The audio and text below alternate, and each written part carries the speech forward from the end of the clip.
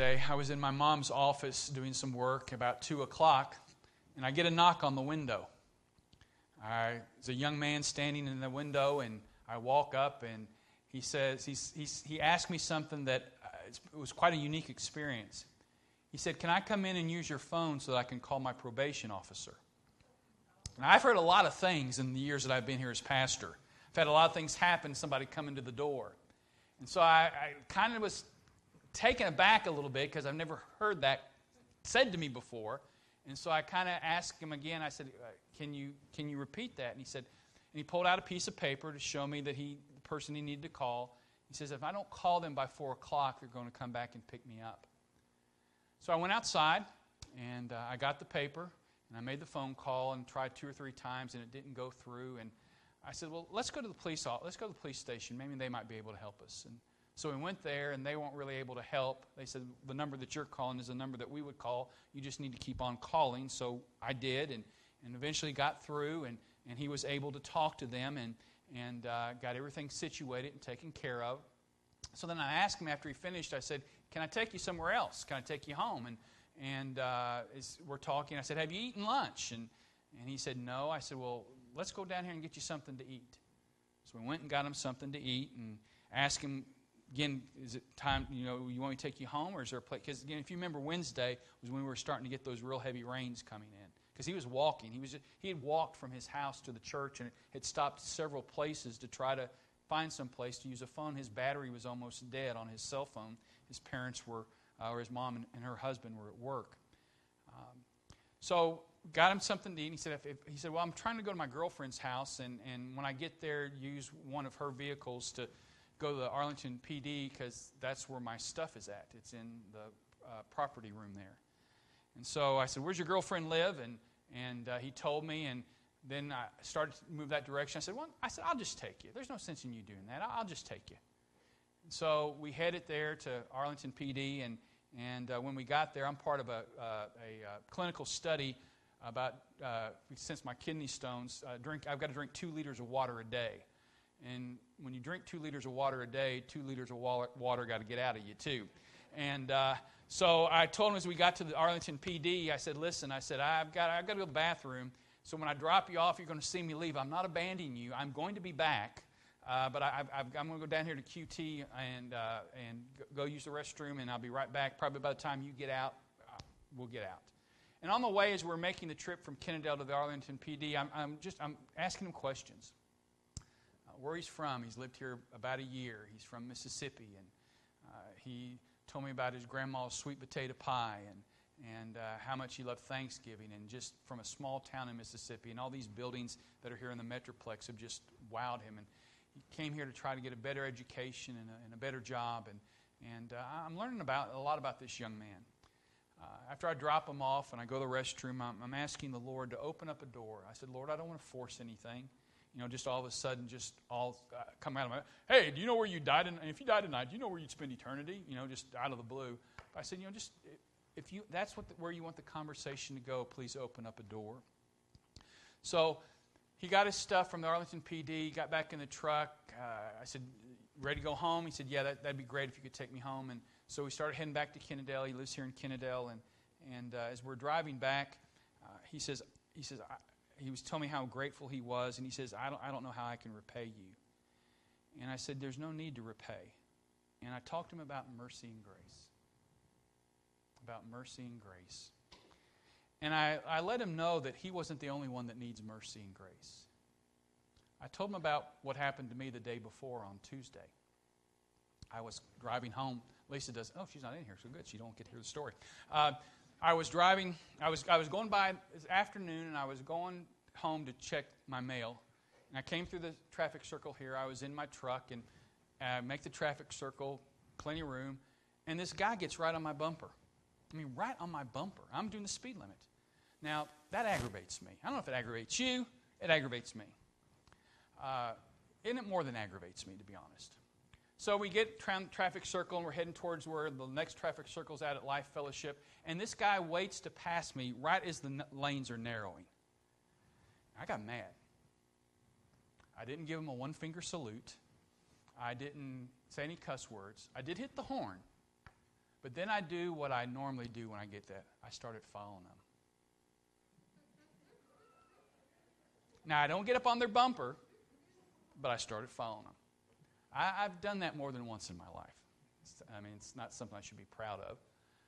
But he figured it out because he pulls into one of the service roads of the cemetery where I can't pull in. And so he figured that out. So I thought I'd just go up to Burger Box and wait on him. Well, he decided to go back the other way.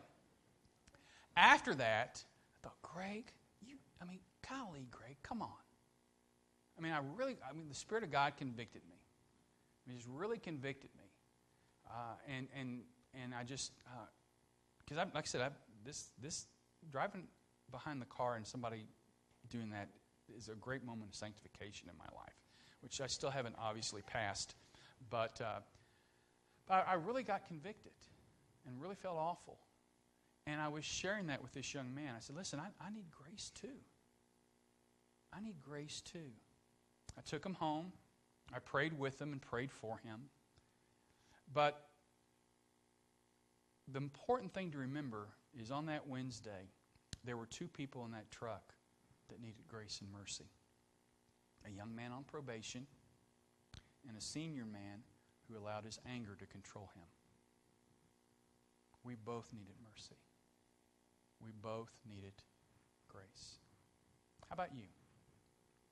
Do you see yourself as someone who's in desperate need of God's daily mercies and grace? And how can you know?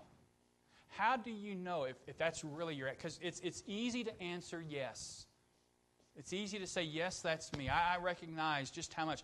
But the truth of the matter is that there is a way you can objectively know if that's really the attitude of your heart. And how you can objectively know that is this, and our text will bear this out, that usually the people who genuinely know their daily need of mercy and grace readily grant mercy and grace to others. When you genuinely understand your daily need of mercy and grace, usually, not all the time, but usually, you will readily grant mercy and grace to other people.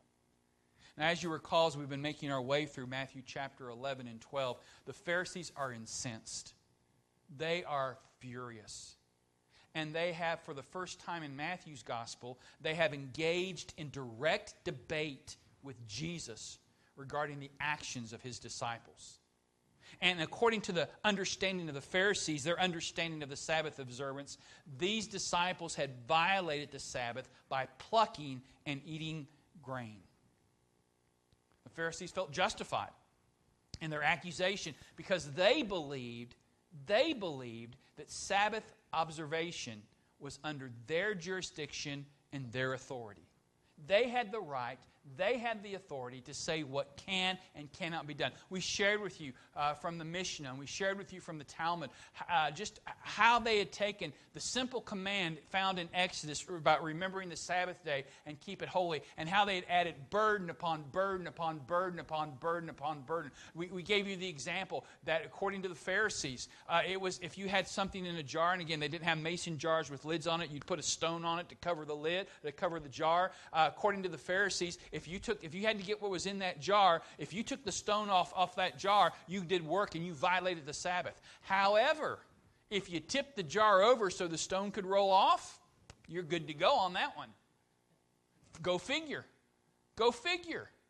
But that's what the Pharisees had done to the Sabbath observation. And they believed that they were the ones who had the right and the authority to determine that. But as you recall, Jesus is direct and blunt in his response in verse 8 where he says, "For the Son of Man is Lord of the Sabbath." We put the Greek text up there for you. That first word, kurios, is Lord. It's in the emphatic position. Lord. Lord He is of the Sabbath. Lord He is of the Sabbath. And the third word there is the equative verb that lets us know who is the Lord. And the last four words, the Son of Man. That Jesus lets them know in no uncertain terms that they are not the arbitrators. They're not the determining factor of what is and what is not to be observed on the Sabbath. But Jesus himself and Jesus alone is, because he is the Son of Man. He is Messiah, and therefore he is Lord of the Sabbath. Last week we looked at verses 1 and 2 and 8, and it describes the turf war. There's a turf war going on here. In verses 1 and 2 that we looked at last week, where the Pharisees indignant and they confront Jesus. Why do your disciples do this on the Sabbath? And then in verse 8 where Jesus lets them know, listen, you're not the arbitrators, I am. I'm the Lord of the Sabbath, for the Son of Man is Lord of the Sabbath. In verses 3 through 7, which we're going to look at today, Jesus uses 3 examples from the Hebrew Scriptures to illustrate the preeminence of mercy over ritualistic obedience. Of mercy over ritualistic obedience. These verses also explain why the Pharisees were so harsh and so accusatory. The reason why they are so harsh, the reason why they are so accusatory, the reason why they are so judgmental is simply because they did not understand God's mercy. They knew the Scriptures, but they didn't know the God of the Scriptures.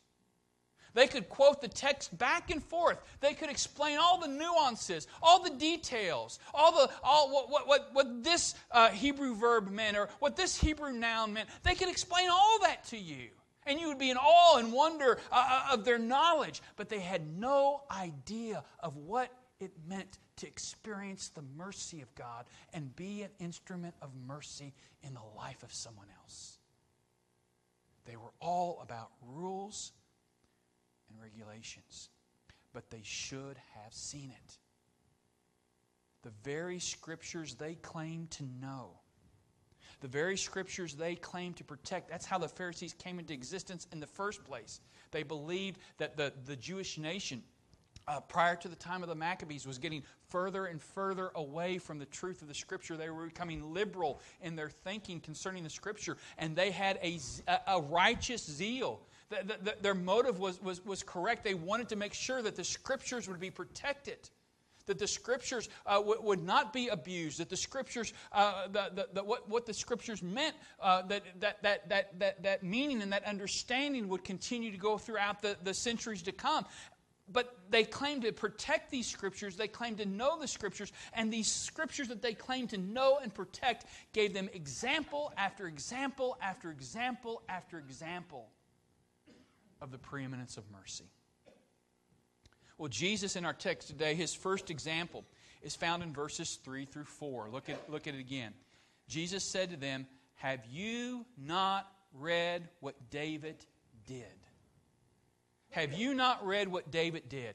These Pharisees should have known the preeminence of mercy, since humanity's need is great. Why is mercy preeminent?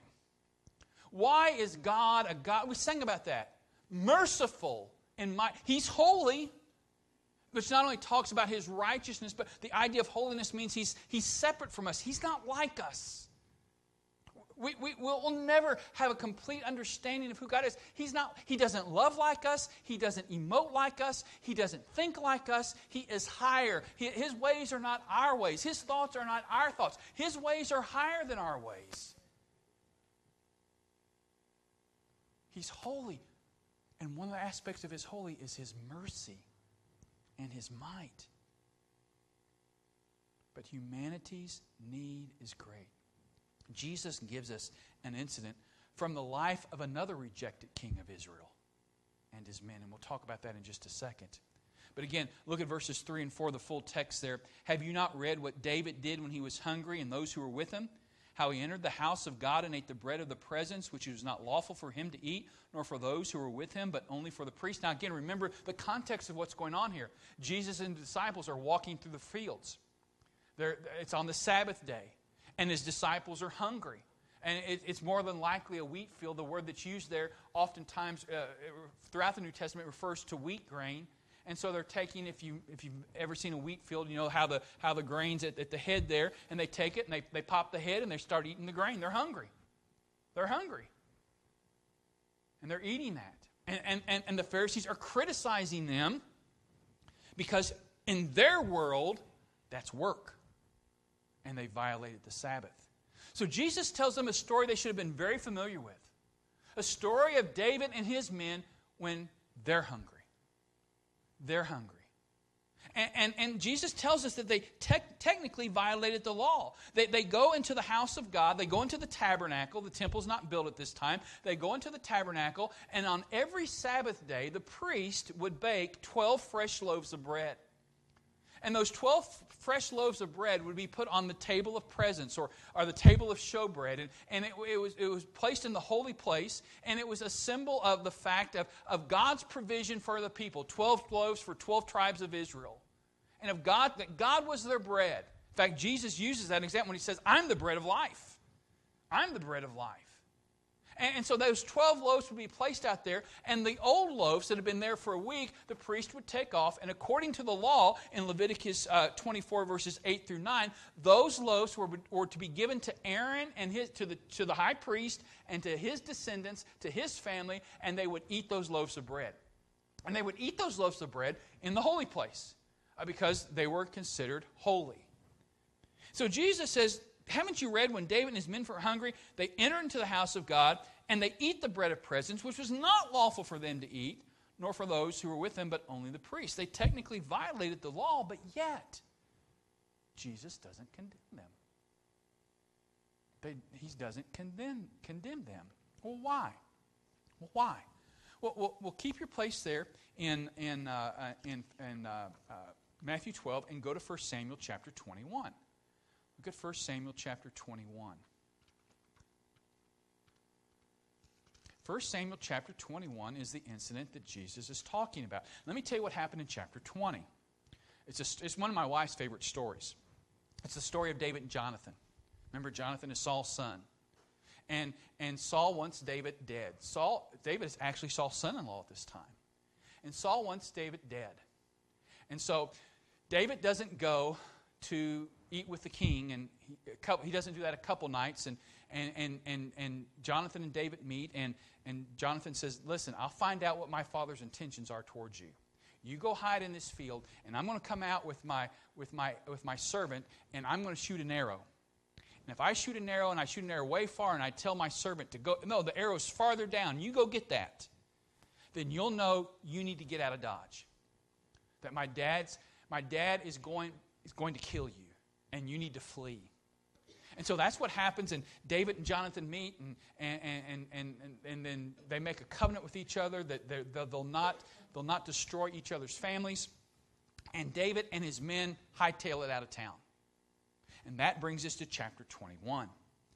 It says there in chapter 21, then David came to Nob to Ahimelech the priest, and Ahimelech came to meet David trembling and said to him, why are you alone and no one with you? So they're on the run. And Ahimelech, who's the priest at that time, says, David, what's going on? You're by yourself. What's going on? And in verse 2 and 3, we see the ruse and the request. The ruse and the request. And David said to Ahimelech the priest, the king has charged me with a matter and said to me, let no one say anything of the matter about which I send you and with which I have charged you. I have made an appointment with the young men for such and such a place. So David is either being deceptive or he's lying. At best, he's being deceptive. It's possible that David meant, that God was telling him, Jehovah was telling him to get out of town, which he was. But David wants Ahimelech to think that Saul is the one who is having him go on this journey. David has already been anointed king of Israel because of Saul's sin. And so David here is the rejected king. David and his men here are the rejected ones, just as Jesus in Matthew 12 is the rejected king. And his men are rejected. And then he makes his request. He says, now then, what do you have on hand? Give me 5 loaves, he's asking for 5 of the 12, of the bread or whatever is here. So he says, we're hungry. We need some bread. And so then you have the response and the restriction in verses 4 and 5. And the priest answered David, I have no common bread on hand, but there's holy bread.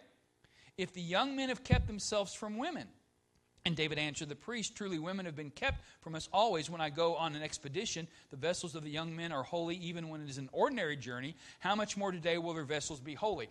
Basically, part of the rules and regulations of the nation of Israel, and you find this in Leviticus chapter 15, was the fact is, as the men would get ready to go to war, the men were to abstain from any kind of sexual relationship with their wife. And not because the sexual relationship was bad, but the fact that God was going to come into the camp. God was their general. God was going to fight for them.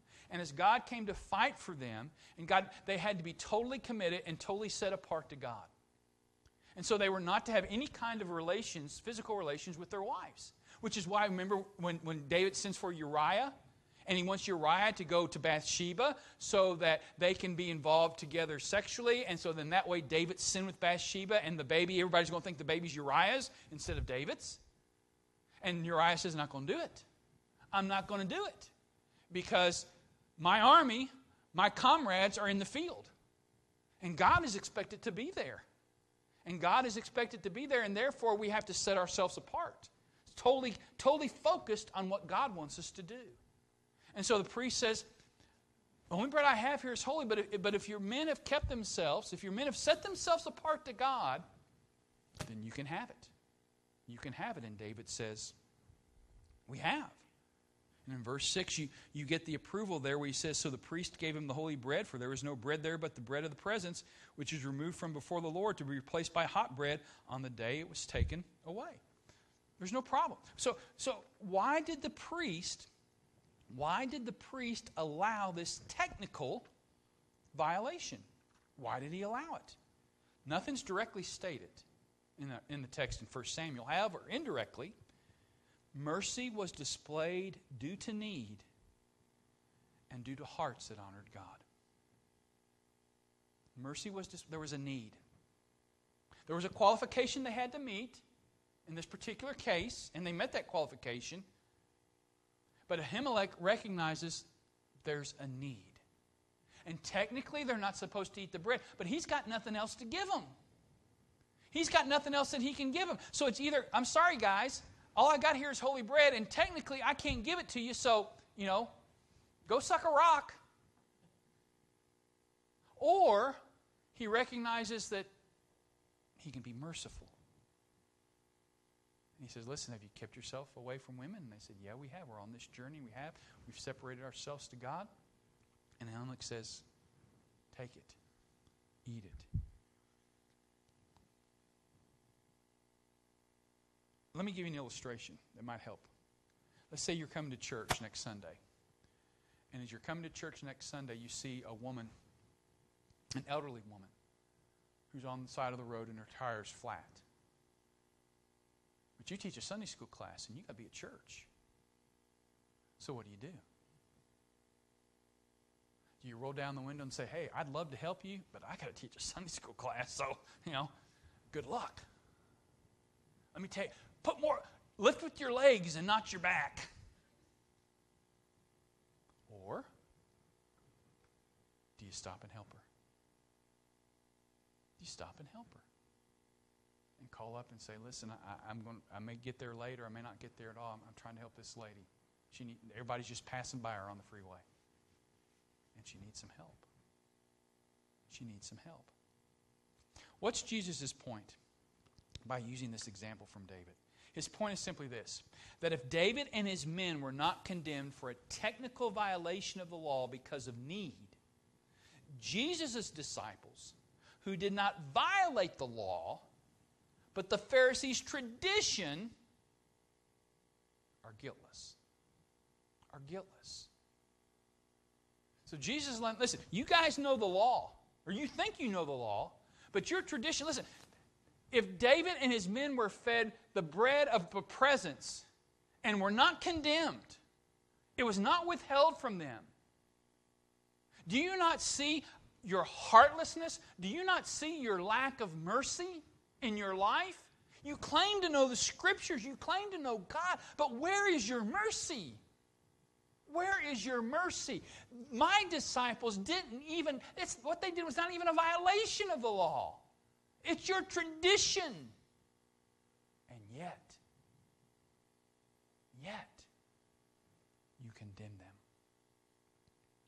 But Jesus uses another example, and I think, in a sense, he's doing it for the sake of argument.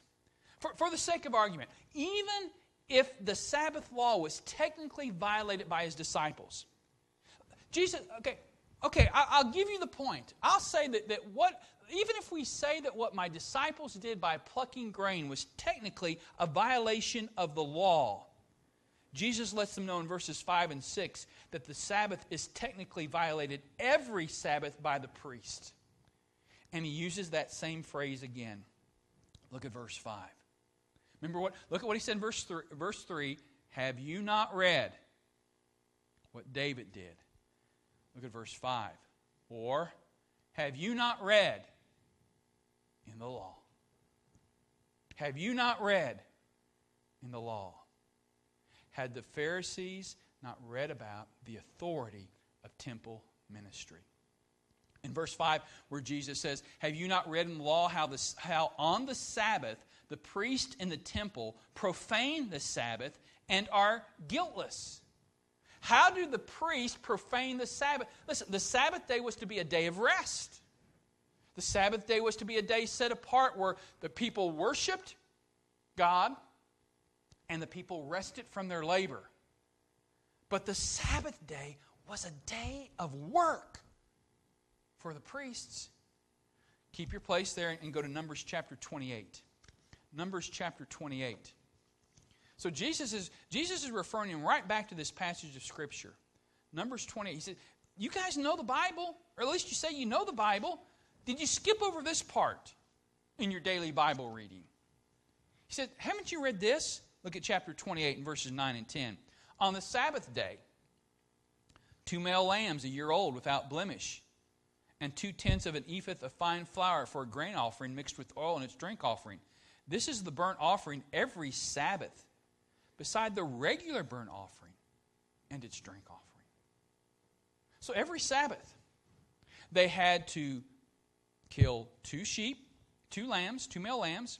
They had to make, I forget exactly the measurement there, but about 4 quarts, basically, of flour mixed with 4 quarts of oil mixed with the flour, and you have a drink offering.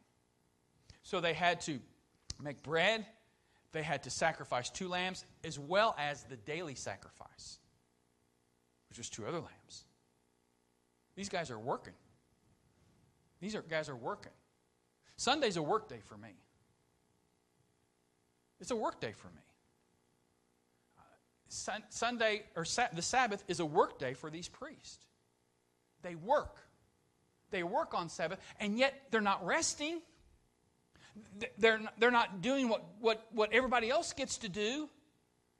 They are working, and Jesus is basically saying that they profane the Sabbath. Even if what my disciples did was technically a violation of the law, the priests technically violate the law every Sabbath because they are working and slitting the lamb's throats. They are taking the blood and putting where the blood needs to be. They're taking the carcass and putting where the carcass needs to be. They are going through all this process of offering up the sacrifices. Why are they doing this? Why does God allow this? Because these offerings were worship offerings, symbolizing the worshiper's recognition of, appreciation for, and dedication to the God of mercy.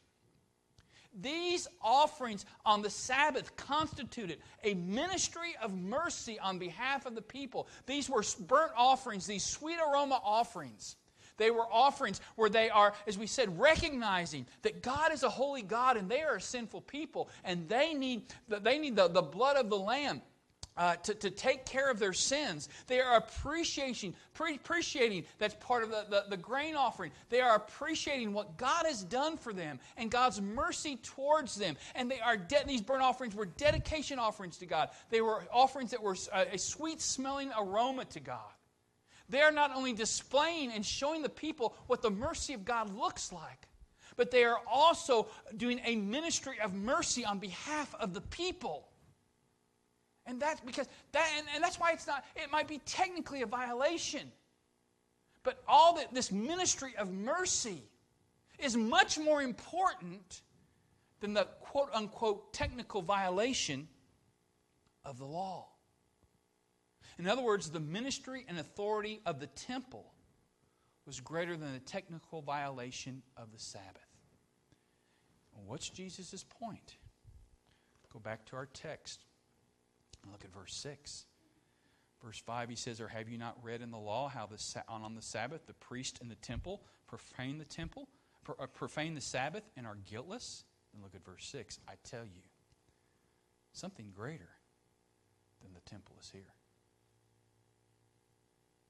What's Jesus' point? Notice he said something and not someone. Something, not someone. It's neuter. What's Jesus saying?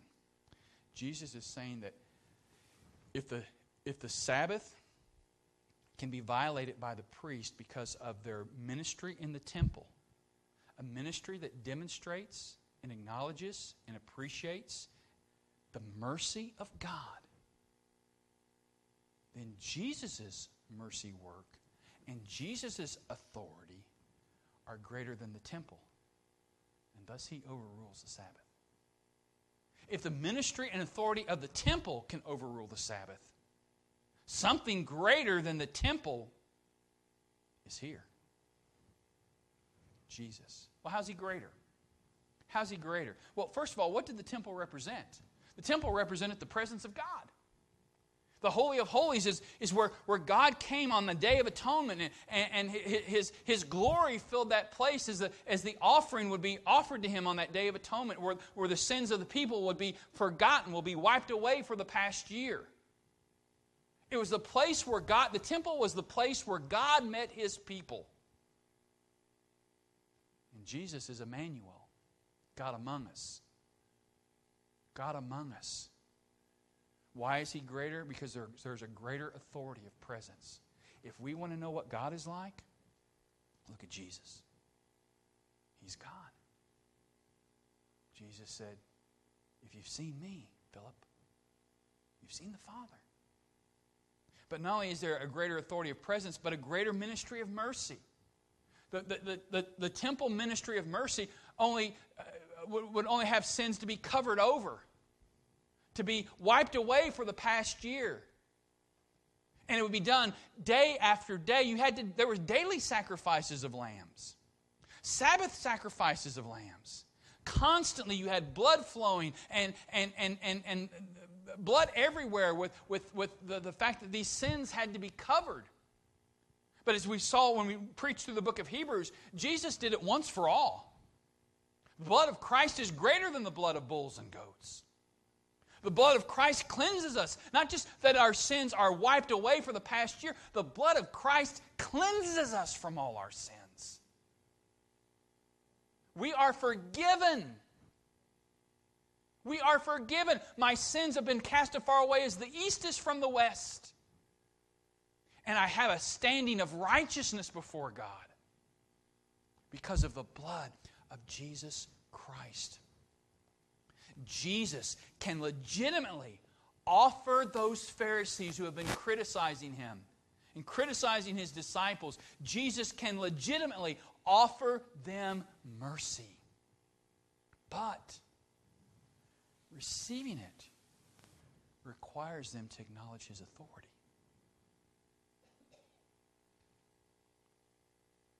For the Lord, He is the Son of Man. Or as the text has it in English, so it makes better English, for the Son of Man is Lord of the Sabbath. And that, acknowledging the authority of Jesus, is something they simply will not do. And that failure is a failure which forfeits their experience of God's glory and greatness. Look at verse 7. You can almost hear his heart breaking as he says this. And if you had known what this means, and he quotes here from Hosea 6:6. And if you had known what this means, I desire mercy and not sacrifice, you would not have condemned the guiltless. You wouldn't have been harsh. You wouldn't have been critical. If you'd have known what this means, I desire mercy not sacrifice. The Pharisees were very knowledgeable of the ins and outs of Sabbath observance. They were ignorant, however, of mercy's role in God's interaction with humanity. As we said, this verse is quoted from Hosea 6:6. If you would turn there, please, to Hosea chapter 6, and we're going to look at verse 4. Israel and Judah are unrepentant. Look what Hosea says about God's people in verse 4. He says, "What shall I do with you, O Ephraim?" He's talking about the northern kingdom. "What shall I do with you, O Judah?" He's talking about the southern kingdom. So he's talking about the whole nation of Israel. Now, ladies or men, think about writing this in your next love letter. Your love is like a morning cloud, like the dew that goes early away. You're fickle. Your love lasts about that long. It's like fog, and it lifts, you know. Guys and ladies that are single, don't write that in a note. You're not going to get anywhere with that one, okay? Your love is like a morning cloud, like the dew that goes early away. You're fickle. You're fickle. You love me, love me not. Love me not. Love me not. He says, "Therefore, I have hewn them by the prophets. I have slain them by the words of my mouth, and my judgment goes forth as the light." God says God is a merciful God, but He is a God of judgment. And there does come a time when God says, that's it. That's it. But then look what He says in verse 6. "For I desire," it's my favorite word in the Old Testament, because you get to go chesed. "For I desire chesed and not sacrifice, the knowledge of God, rather than burnt offerings." The Septuagint version of the Hebrew Bible, it's not contrastive, but it's comparative. In other words, you could translate it this way: "For I desire steadfast love more than sacrifice." It's not one or the other. It's not, okay, I'm either going to give God steadfast love or I'm going to give God sacrifice. God still wants obedience out of our life. God still wants us to walk in His ways. God does discipline His children. When I get away from God, God does discipline me. God lovingly brings me back to Himself. There are consequences to sinful choices. God still wants sacrifice. God still wants obedience. But God more than God wanting to discipline me, He wants to be merciful to me. But even in His discipline, He's merciful to me. Because if I got what I deserved, after Tuesday, I wouldn't be here.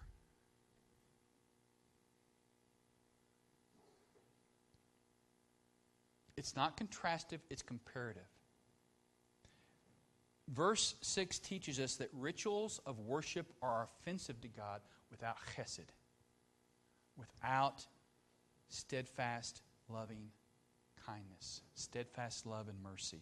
That word that's chesed, it's translated steadfast love. It can be translated mercies. It's a word that just can't be summed up by one English word. And genuine worship starts with a heart that has been transformed by God's mercy. Genuine worship starts with a heart that's been transformed by God's mercy. But when you go back and you look back in our text where Jesus says, "And if you had known what this means, I desire mercy, not sacrifice," you would not have condemned the guiltless. And when those Pharisees heard that, they should have had that Yogi Berra statement should have came into their mind. It's deja vu all over again. Because back in Matthew 12, if you'll just go back a few chapters to Matthew chapter 9, and in Matthew chapter 9, verses 1 through 8, Jesus heals the paralytic. Remember, this is where Jesus first tells your sins are forgiven. And the Pharisees go, "Who can forgive sins?" And Jesus says, let me tell you, which is easier to say, your sins are forgiven or take up your bed and walk? So Jesus says, to show you that I am who I say I am, verse 6 of chapter 9, but that you may know that the Son of Man has authority on earth to forgive sins, he then said to the paralytic, rise, pick up your bed, and go home. And he rises, he picks up his bed, and he goes home. And that makes the Pharisees a little angry. And then Jesus does something even more. In verses 9 through 13, Jesus calls Matthew. The reason where he calls Matthew from is the fact that Matthew's invited over to his house. And Matthew's a tax collector. And so you find that taking place in verse 11. And when the Pharisees saw this, they see, he's talking about verse 10, Jesus reclined at table in the house. Behold, many tax collectors and sinners came and were reclining with Jesus and his disciples. Jesus was eating with a bunch of sinners. And the Pharisees saw this. They said to his disciples, why does your teacher eat with tax collectors and sinners? But when Jesus heard it, he said, now listen, those who are well have no need of a physician, but those who are sick. Go and learn what this means. I desire mercy and not sacrifice. Chapter 12. And you have not known what this means. And if you had known what this means, I desire mercy and not sacrifice, you would not have condemned the guiltless. They've heard this before, but it hasn't sunk in yet.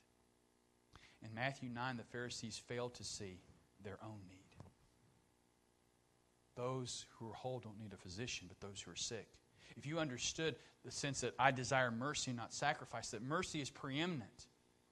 I desire mercy more than sacrifice, that humanity has a need. But the Pharisees did not see themselves as having any need. They thought they were okay. And Jesus said, you need to learn that. You're not okay. There's not a person on the face of this earth that doesn't daily need the mercy and grace of God. In our text in Matthew 12, they failed to see Jesus as the God of mercy. In Matthew 9, they failed to see their own need. In Matthew 12, they failed to see Jesus as the God of mercy. No wonder they treated the 12 the way they did. So as we close, let me go ask again what I ask all of us at the beginning. Do you see yourself as someone who daily needs the mercy of God? Or do you think you're okay? Do you think you're okay? Or do you see yourself as someone who daily needs the mercy of God? And if you do, how is that evidenced in your life? Would those closest to you describe you as merciful? Would that be a way that they would describe you? Tell me about your dad. He's merciful.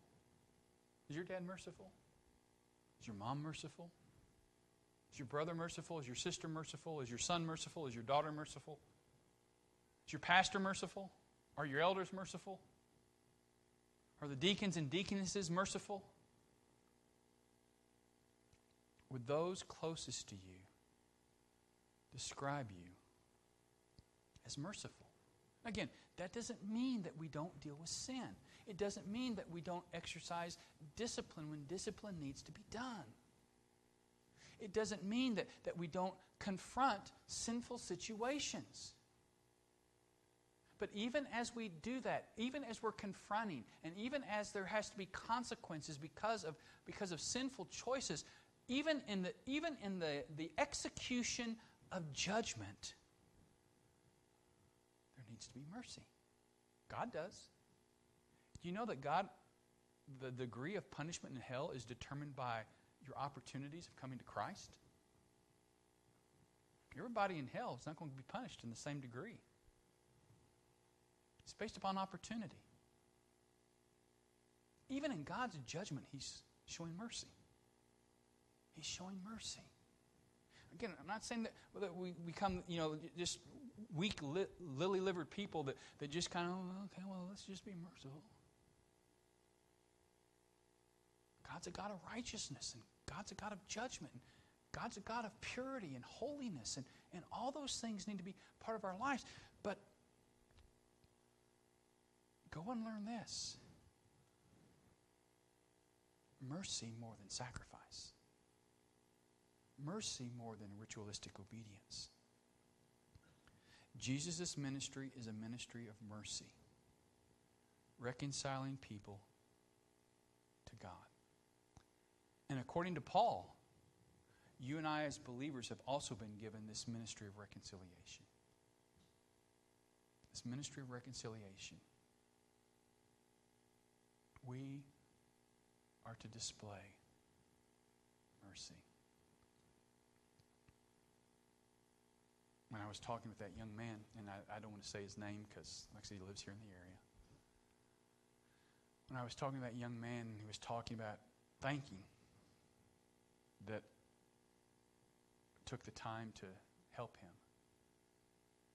He said, I went to several other churches where people are at and nobody answered the door. And I know we got to be careful today, and I understand that.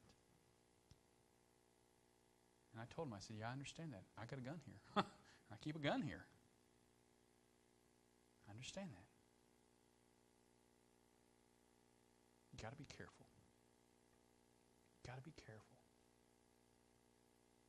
But we also have to trust the Lord when He gives us those opportunities of mercy, and grace.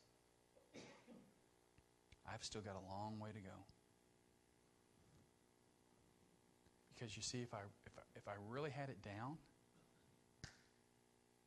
there wouldn't have been a guy pulling the side road at the cemetery on Tuesday. Because I'd have been merciful, even though he deserved everything. I'd have been merciful. May we hunger for a heart that is being transformed by the mercy of God. Have you experienced the mercies of God? Do you have a relationship with God through Jesus Christ? If you do, it's nothing that you've done. It's because of the mercy and grace of God bestowed upon you through what Jesus did on the cross of Calvary. He took God's wrath. He took our shame. He took our guilt. And on that cross, He offered up His perfect, sinless life as a substitute, as the payment for my sin and your sin. And because He took God's wrath, God can grant us His mercy. He can grant us His mercy. And my hope is not in what I do. My hope is not in how much I try. My hope is not what denomination I go to.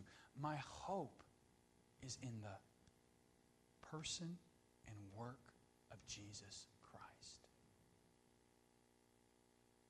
Because He did for me what I can never do for myself. Make me acceptable to God. Do you have that relationship with Him today to the Father through Jesus Christ? No man comes to the Father except through Christ. And for those of us who are believers, your life maybe looks like mine. Merciful one day, unmerciful the next. And may we covenant with one another that God would help all of us to grow in our acts of mercy. That we would come to realize the grace and mercy that's been bestowed upon us. God is so merciful to us. I mean, really? Do you think really you should have and enjoy what you have and enjoy? I mean, you know you. Really? But God is merciful. And God is gracious. Because He does love His stupid children. He does love us. May we leave here today in awe of His mercy and grace. And may we leave here today with a burning desire in our heart to display to others a kind of mercy and grace that has been bestowed upon us. Let's pray. Father, we do thank You for this day. And thank You for Your word. And thank You for the opportunity to know You. I don't know the hearts of those that are here today, but You do. And Father, I pray that You would help us. Lord, we are prone to extremes. You're not asking us to do away with righteous judgment.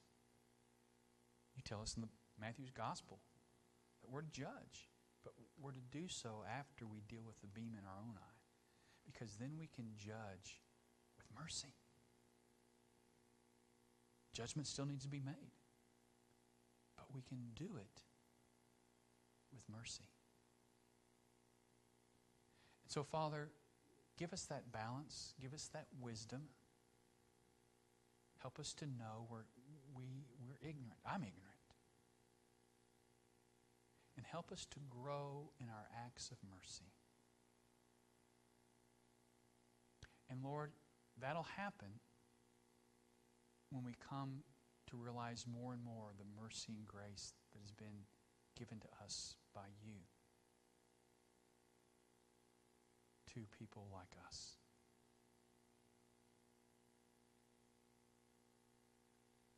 Father, turn our hearts to You. Cause us to see. Cause us to be in awe. Before we pillow our heads tonight, to think of what love and grace and mercy has been bestowed upon us. That we should be called the sons of God.